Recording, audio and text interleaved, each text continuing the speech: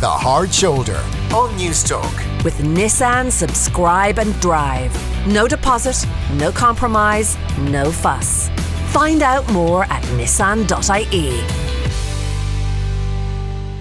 You're very welcome back to The Hard Shoulder, and I am delighted to be joined for the Thursday interview by somebody who continues to pursue the lofty dream, literally lofty, of getting into space. Dr. Niamh Shaw of the International Space University in Strasbourg. You're very welcome to the show. Niamh, how are you? I'm good, Kieran. How are you? I'm not too bad at all. I mean, I don't want to sound offensive straight off the gap. How realistic is it you're going to get into space? Oh, I don't know. I think you need to have buckets of money these days. To be honest, it would be an awful lot easier. You know, what I'm focusing on really is the work that I do in terms of trying to communicate space, and it's about playing the long game really to see when the day comes that they kind of send space reporters to to review different activities that are happening in an orbit around Earth, that I want to be on that list. So to me, it's never been about the time, because if it was, I don't know how realistic that would be, you know. So what it does is it kind of feeds me to keep working and to keep reporting and to keep on this kind of journey of having adventures across the planet, and in the hope that one day I will be good enough to be brought up there, or that a philanthropist or some millionaire will kind of take it upon themselves and say, we have to help this girl get up to space. So it's those two things. So realistically, timelines are always unrealistic in space ventures. So I guess I'm throwing myself in that pot. So good enough, when you say to be good enough to get up there, good enough at what? Under what guise would you be going into space? As a sort of a reporter, as a writer, as sort of a communicator, you know, that's really the strategy, and that's what I've always been doing, you know, is like going to different places, having experiences, or being a reporter for different news groups. That's sort of the strategy.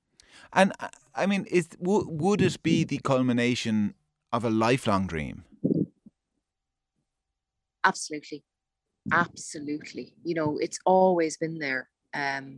What was interesting, what happened to me in my life was that, you know, I had studied engineering and I did a master's in engineering, and then I did a PhD in science, and I was on this kind of academic route, and I realized like it really wasn't my passion, and something that I'd always had in my life was performing. And the weird thing was when I started bringing the two of them together, the memory of how big space was as a child growing up kind of came back, and I made a theatre show about space, thinking that it was just going to be a theatre show about space, and it ended up being this real reality for me, that this is a really big part of what kind of drives me and kind of gets me excited about the world and about science and engineering.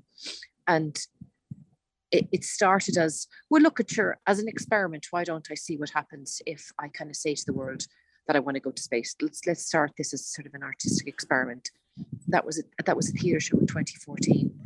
And I think I thought that it would just go away by giving it a little bit of breathing space, or, you know, because like I also wanted to be a ballerina, say, for instance. And when I took ballet classes, it was sort of like, yeah, I've taken that, that's fine. But the space thing just took off, and I felt I'd kind of found a community of people that were they thought the same way as me, and they were big thinkers and dreamers, and it's just started kind of getting bigger and bigger. And I attended the Space Studies program, which is run by the International Space University, and then I was in a room with people who were all genuinely the same as me, who wanted to go to space. And it wasn't some sort of lofty dream. They were all trying to pursue it in their own unique way, whether they were geologists specializing on Mars, or astrobiologists who were going to extreme environments around the world, looking for any form of life in the extremes. And that happened to include kind of planets and celestial bodies in our solar system. So I kind of went, oh, okay. And they really got the fact that I was this creative and technical person, and really brought me into the fold and encouraged me to start describing what space is like through kind of a human story. And that's kind of it really, and then I think once you get encouragement like that, you're kind of going, okay, this isn't pie in the sky, and it makes me really happy. And I'm acknowledging the fact that this is the one thing that I think I'm most passionate about in life. So why not just kind of divert just slightly in that direction and see what happens? And it kind of just kept getting bigger and bigger and bigger. Look, it's obvious listening to you that it is your great passion, but why is it? Why do you want to go to space? It's about telling that story, to be quite honest with you. It's not about going, it's about going and coming back, and it's about meeting people before I go, and about talking to people when I come back. So it's not the act anymore of like, it's this single experience. It's kind of gathering a sort of a community around me beforehand who I've engaged with and kind of told about, like, this is my understanding of space. This is what I've experienced so far. These are some of the people that I've met. These are some of the stories. These are some of the activities. Space is incredibly hard. It's incredibly dangerous. We take it for granted because we see so many people going up every couple of months to the International Space Station. So what would happen if you saw someone who you had a conversation with do it? How would that feel watching it? Does it make it more real? Does it make you understand how humans are born for this planet? So it's that. It's the ability to have the experience to equip myself to have those kind of conversations. Because the more I've been looking at space as a topic, the more I'm blown over by it. Happens because of this shared passion that people have for space. And the more I've been studying that and talking to people, the more I appreciate how incredibly dangerous it is. And how we take for granted that we have everything we could possibly want to survive. Like oxygen, we have this atmosphere around us all the time that provides us with oxygen. And that same atmosphere protects us from, all sorts of objects that kind of fly by Earth and could just drop down, but atmosphere kind of pushes them out. That, we have gravity that makes life really simple, that we can walk around. We have every resource that we could possibly need, like water and food. And so for every second that a human is lifted off this planet, it's incredibly dangerous. And thousands of people and thousands of minds over the years have come up with ways of providing oxygen for them, for making them feel like the International Space Station is a safe place to live and to be able to work in the absence of gravity, in the absence of oxygen. That just like a few centimeters of metal protects them and all the equipment inside from the harsh extremes of space that has zero tolerance for human flesh. Like, we have to be put in this really pressurized spacesuit to survive. At moment to moment, so how would I cope like that? Am I all talk? Would I be terrified? Would I be vomiting? Would I be scared? I want to know what would happen to me for that. But then also, to kind of come back and say, I was terrified, I was scared, I was vomiting, going to the toilet is really hard, so that it makes that notion of putting a person in space more tangible, and makes us appreciate our planet and what we have, but also appreciate how mad it is that humans kind of put themselves in such dangerous places in order to keep innovating and develop new economies, but also that we have this innate need to want to explore, and we always have. That's why. Dr. Niamh Shaw is my guest in the Thursday interview. If you're just joining us, do you suspect you would be scared? Oh yeah. Oh God, yeah, absolutely. So that's my challenge. Like, how would I cope? Would I cope? Because I don't want to be a liability if that ever happened, but of course I'm scared. And I've been very lucky to speak to some astronauts, and they are astronauts because they have this ability to always put the needs of the mission before themselves, Yeah. They're hardy people. They're far hardier than I am. and that's why they are astronauts. You know, like they're very aware that they've been given this privilege to, to spend a couple of months on the International Space Station or whatever length their mission is, and that there are a lot of people relying on them to stick to the routine. There are hundreds of experiments that they're conducting every day, experiments that took years to be given the opportunity to get up on the International Space Station.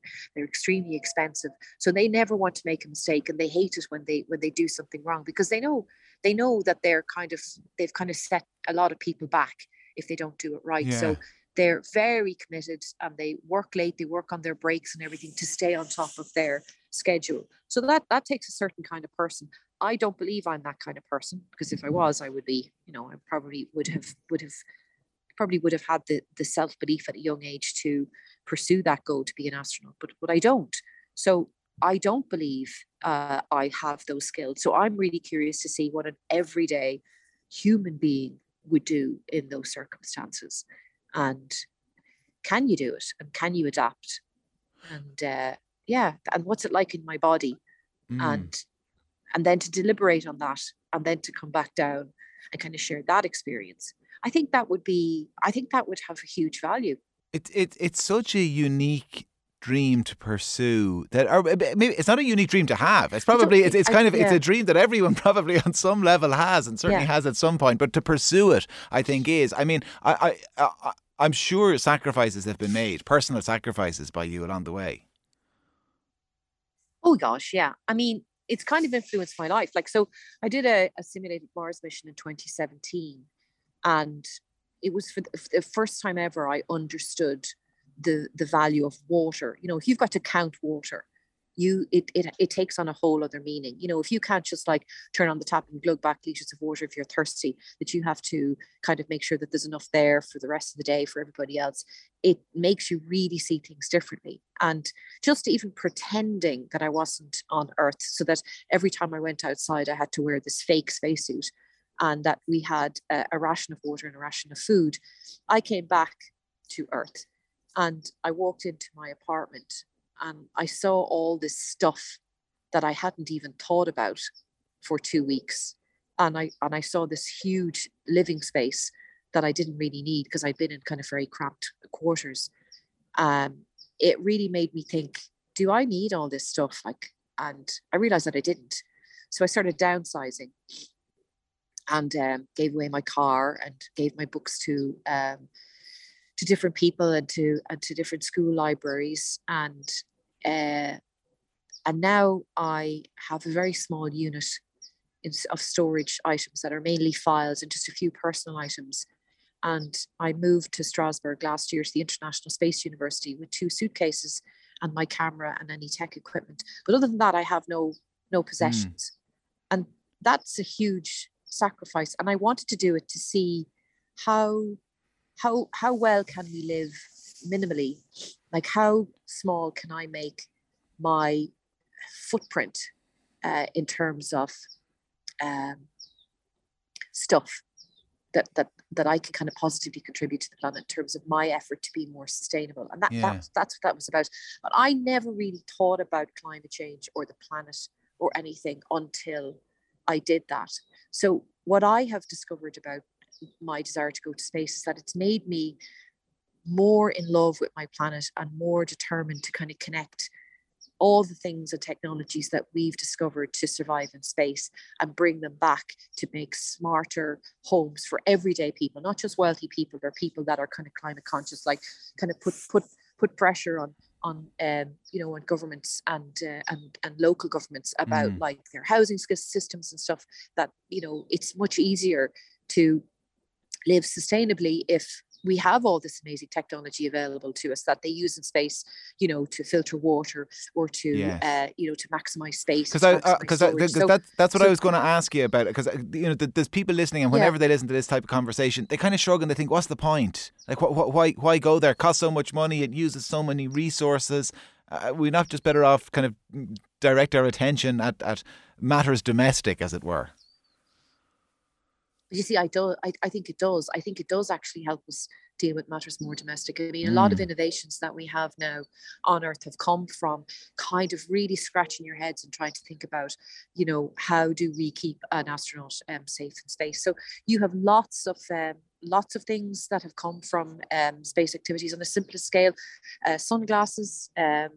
You have those, those kind of aluminium foil blankets that they use after marathons.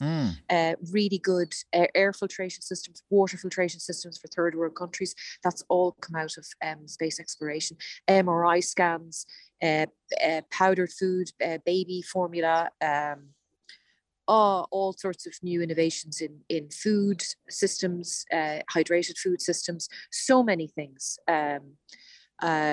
Different types of technologies that go into runners and sneakers, memory foam. I could go on because they have been innovations for keeping our astronauts safe or making them more comfortable, that somebody has gone, hang on a second, this is an application down on Earth.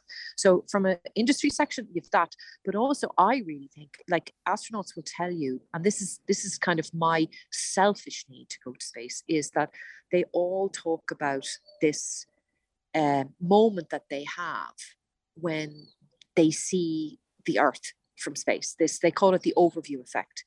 And all of them, regardless of their spiritual beliefs, will talk to you about this feeling that they have this deep connection with the planet. And I asked somebody once, I asked Nicole Stott once, is it kind of like the way when you have a child that you just feel this innate connection, or a niece or a nephew? And she said, yeah, that's probably the closest thing to it, that you just know you belong from here. You just know that we came from there. And then when we zoom out that far, you don't see towns or countries or any of these lines that we define that seem really important here, whether it's the Brexit line between North and South Ireland, or whether it's lines of warring factions. You just don't see them from space. You realize, like, that we're humans and we're absolutely incredibly tiny.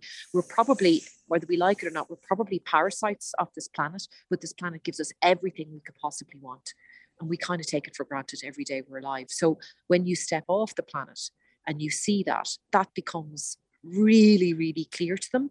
And a lot of astronauts will come back and they're hugely driven to try and share that message. It's a difficult message for them to share, because as astronauts, they're these amazing people and they're heroes. And the second they go into a room, people get really excited to see them. So if an everyday average person were to experience that, who doesn't create that kind of hype, can that message be delivered more clearly, and can it be heard more clearly if it's somebody that you've already met, somebody that you feel you already know? Because does it become more tangible? That's the selfish reason why I want to go, Kieran. Well, I said it already. I'll say it again. I mean, the passion is obvious, and it's great to hear somebody so passionate in the pursuance of a dream or of a goal. I mean, in terms of that pursuance, what's on the agenda? What are you up to now? Well, I'm starting to work more and more with other companies and agencies in sharing their message of space. So I got a media visa there to the United States in October to cover the last launch of our European astronaut Matthias Maurer, and so I'm in the States at the moment. I'm waiting for Artemis to launch, really. So Artemis is the next program to return to the moon, and so they're due to have a very important rehearsal in the next couple of weeks to check that everything's okay. And then usually about 2 weeks later, they'll go for launch. So I'm going to be covering that. And I'm off to Canada next week to work with a company up there we've very similar values and stuff. So I'm working with them on sharing their message. So I'm trying to expand beyond Ireland to bring information back to Ireland. That's what I'm trying to do. And I'm making connections across Europe and here in the States at the moment where I am, and Canada, to kind of make people get to know me more and for them to know what I do, so that